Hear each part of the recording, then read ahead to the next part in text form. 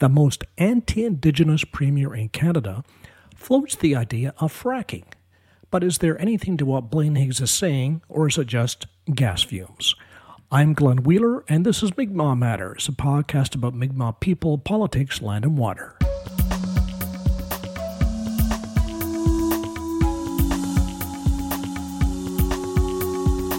This is episode 223, made possible with listener support.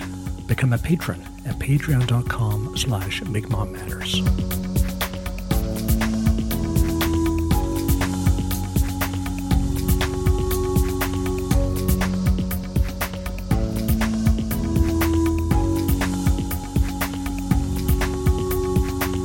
Not only is he a conservative, he's a right-wing conservative who started out with the Confederation of Regions Party beating up on Francophones in New Brunswick. As Premier, he turned on First Nations, withdrawing tax arrangements that had been in place for years, stating falsely that the Wolastoqey land claim put ordinary homeowners at risk of losing their property. Not true. Even ordering provincial staff to delete the word unceded from land acknowledgements. Good grief.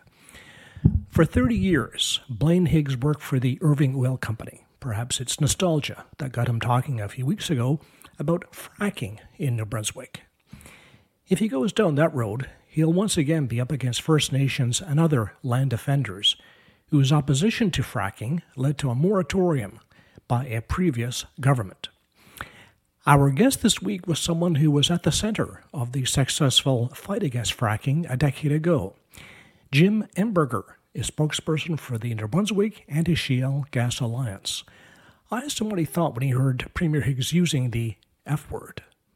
Well, I guess I had a dual reaction. One was the complete sort of amazement that the subject would be being brought up again in this time of climate emergency and the undoubted necessity of getting off fossil fuels was one. And the second was how it was probably just pretty cynical that it was a last gasp attempt of the oil and gas industry to capitalize on the misfortunes of, the war in Ukraine and the Europeans, and trying to couch this new move for fossil fuel development in terms of it being like a good thing that, like a moral good thing to do for our friends.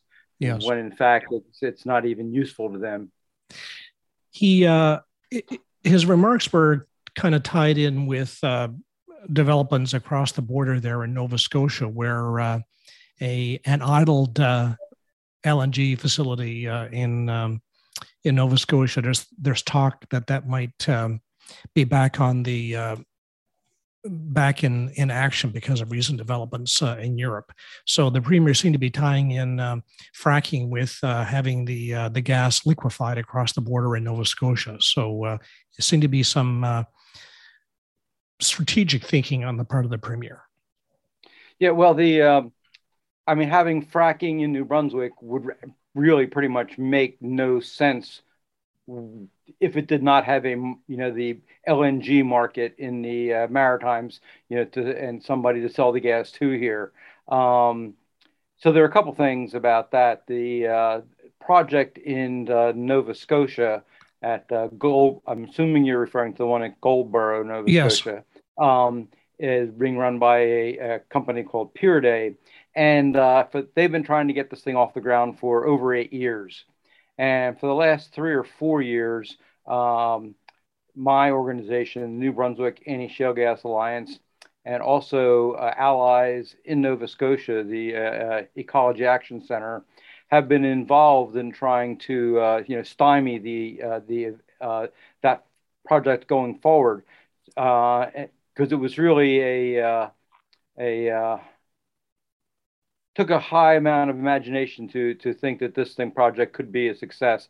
They were going to bring gas from Alberta, and they had to build pipelines across Quebec and in the United States, and there were just so many blockades to it happening but they kept going forward. And then in the last year, we exposed the fact that they were had asked for $1 billion basically from the federal government in order to get started because they couldn't raise the necessary private investment even after all these years.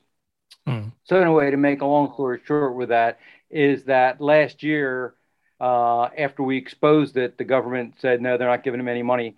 And they said, okay, we're dropping the project. However, they dropped the original project, but then they moved to saying, well, we're going to do a smaller one that will be a floating LNG project. And now with this European thing, now they're back to saying, well, maybe we'll do the original project. But as part of all this, they've had to go through all the approval processes, provincially and federally, obviously.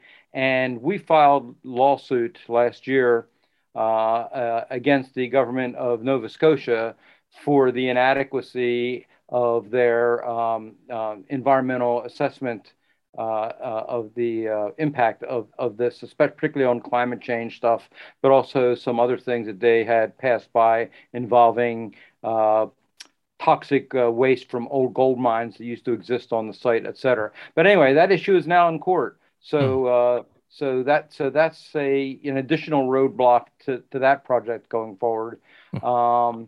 And then secondly, the premier mentioned Repsol and their Canaport facility in St. John, New Brunswick, which currently is a import terminal, but they want to convert it to an export terminal. Now, we have tried through Freedom of Information request to get as much information about this as we can. We're sort of being stonewalled a little bit by the Department of Natural Resources in New Brunswick, has held up releasing their reply to our request for many weeks now. So that's also in progress. So anyway, the point being that so far, everything that the premier is talking about with LNG in the Atlantic provinces is pure speculation. I mean, there are no definite plans.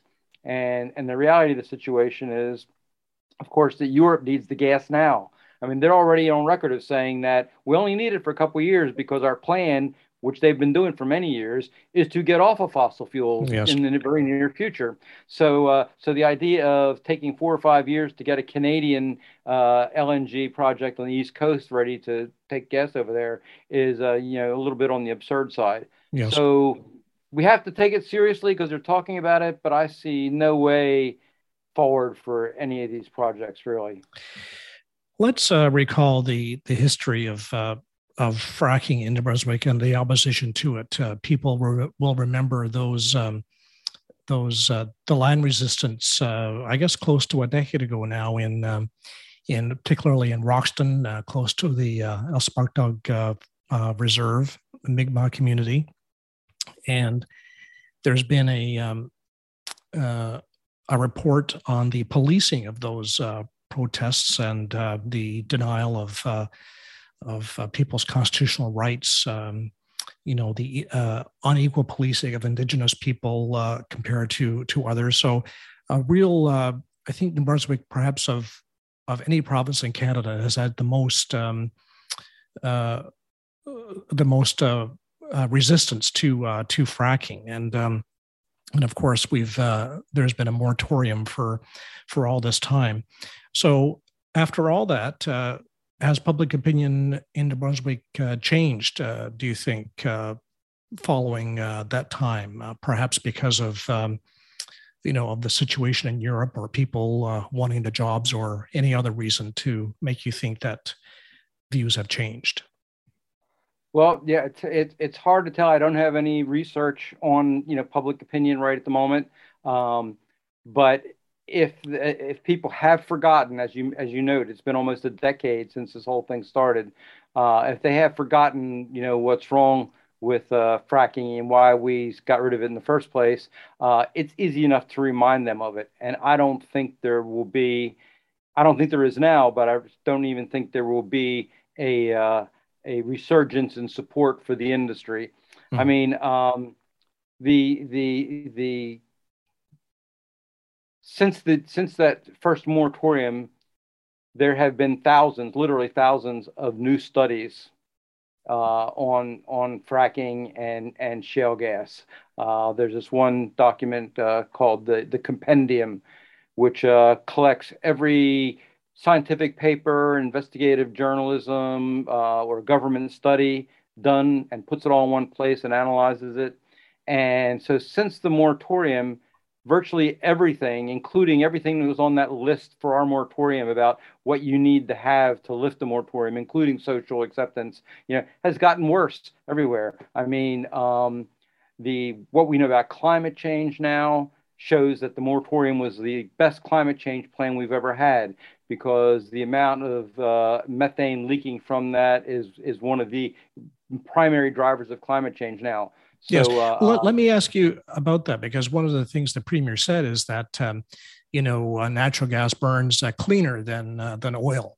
But I guess what he's not doing is not adding up all the consequences. So the total environmental consequences. Sure. So in that, the process of drilling far down into the Earth's interior and breaking across all these layers to capture the gas, the methane is produced in that process, and it has to be added into the total environmental cost. Yeah, well, there are two things about fracking and LNG, and is that methane, which is 80 sometimes more powerful as a greenhouse gas than carbon dioxide is, and methane is essentially natural gas, leaks along the entire supply chain from the place that they drill it up through piping it, through pressure stations, through transportation, to the end use in your stove, leaks methane.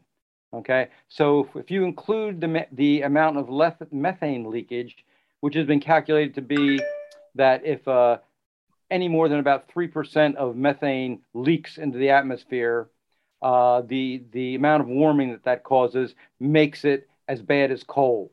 Mm-hmm. Well, recent studies in the last couple of years, and they get better all the time using satellites and overflights of planes and all like that, shows that the leakage of methane is way above 3%. Mm-hmm. It's a huge amount. So many scientists say that the easiest and best target to go for to stop the global warming is the methane, because it's so much more powerful, even though it only lasts about 20 years or so at that 80%, 80 times more power. So that's one part of it. The other part of it is that we have to burn a lot of carbon fossil fuels to do fracking. Mm-hmm. Those drills and pumps and everything don't run on air. Mm-hmm. They're all burning fossil fuels. And liquid natural gas plants, like the ones they are talking about bringing up, are huge emitters, because they have to cool the gas down to something like minus 260 degrees Celsius. And to do that, they need these, great refrigerants and compressors, et cetera, to lower that temperature, burning a lot more fossil fuel. They're not using solar to do that, presumably. Well, if they could switch that part of it all to working on clean energy, which they don't do anywhere, but if they could, that would certainly get rid of part of it. Still wouldn't do anything about the methane leaks, but if they could do it using clean energy, which is one of the buzzwords that they throw out, the premier and other people, that would do some of it. But the short of it is that if we started either a fracking industry or an LNG export industry in New Brunswick, we would have no chance of ever reaching our climate goals in terms of reducing our greenhouse gas emissions. We would be like British Columbia. Their shale gas industry is the sole reason that they will never reach their greenhouse gas things. And no matter what else they do, it just overwhelms it. Yes. Now, when the premier was musing, he said that he remembered history and said, fracking is a complex issue, and he doesn't want to revive the protests from 2013, as he said. And he would work with communities and First Nations, which would be unusual for that premier. But leaving that aside, he seems to recognize that he wouldn't be able to just force this through without getting uh, buy-in from the various communities, First Nations and otherwise. So uh, I guess on that basis, the likelihood of it happening would not be very good. Yeah, I agree. I mean, I have seen no indication that the First Nations people who I am in contact with have changed their views at all on this. Um, and of course, getting back to information, like if we really are going to discuss this and the information comes out, it's not only like I said that the moratorium was the best climate change program the government's ever done. It's also the best public health decision they've ever made. I mean, one of the things that came out of the latest review of all the studies is the increasing number and seriousness of the diseases and conditions that are associated with fracking and the chemicals that are used in fracking. Just keeps going up and up, particularly for prenatal concerns and infants and children and old people, premature deaths who live around fracking areas, and the proximity of homes to these installations is also increased. I mean, I think New Brunswick's regulations say they're 500 meters between a well and a house. Well, now the minimum recommendation is a half mile based on medical studies, and many of them saying 3 and 4 miles and beyond is probably not out of the question. So, when people start hearing that, it's not likely to say that, yeah, let's go ahead and bring that. I want to live next door to this thing that's going to kill my family and my animals and whatever else. Hmm. I guess the And exception what goes is down the line?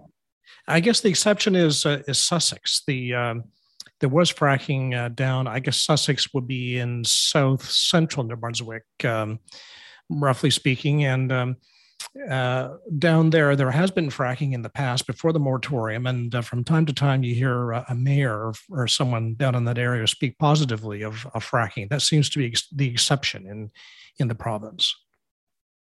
Right. Well, and that it's my view about that is always it may or may not be true. We certainly have groups within our organization who are from the Sussex area who are against fracking, and there are people on the city council in Sussex who are against fracking. But there is a vocal group that is pro fracking down there. They seem impervious to anybody bringing them new knowledge about how bad it is. They're looking only at, well, they think it's a way to get jobs. It's a Mm. desperation to get jobs, and that's as far as the conversation goes. But we think even they can't deny the reality of it. And the second thing is that Sussex is only, as you mentioned, they had fracking down there before. Now it wasn't shale gas. They were into what they call tight gas, which is slightly different. It's still fracking, but it's not as deep or as severe. But anyway, and there were maybe 2,000 wells or so. The kind of fracking they would need to do in industry here would be in places like Kent County and places that are looking like in the Hillsborough area, et cetera, there where people are vehemently against it.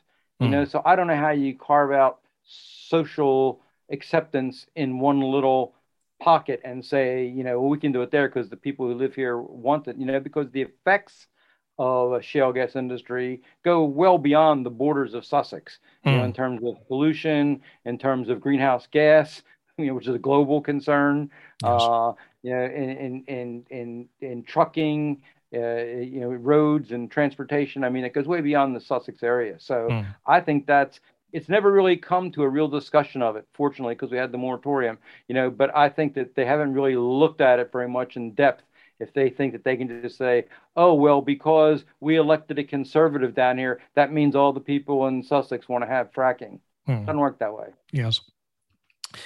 Well, Jim, thanks for filling us in. And, obviously, this will be of interest elsewhere outside of New Brunswick because, that would, perhaps be a precedent for elsewhere. So people are keeping tabs on the conversation there. And so thanks for bringing us up to date. Well, my pleasure. Leave anybody with one point is that it's how you sort of started out, is that the whole idea of any new fossil fuel development goes directly contrary to everything that the International Panel on Climate Change and also global institutions like the International Energy Agency, which is kind of an industry related entity. I mean, every one of them says we can't have any new ones. I mean, it's really clear. Period. No new fossil fuel projects. So I think everything else that the premier saying right now is really blowing smoke, and I think would have a hard time becoming a reality. Net And we zero. always stand ready. We were in court back in 2014 before they did the moratorium. We had brought suit against New Brunswick, and we're stand ready to do that again as well if they should try to bring it back. Yes. Net zero by 2050, Premier. So remember that. Jim Emberger of the New Brunswick Anti-Shale Gas Alliance.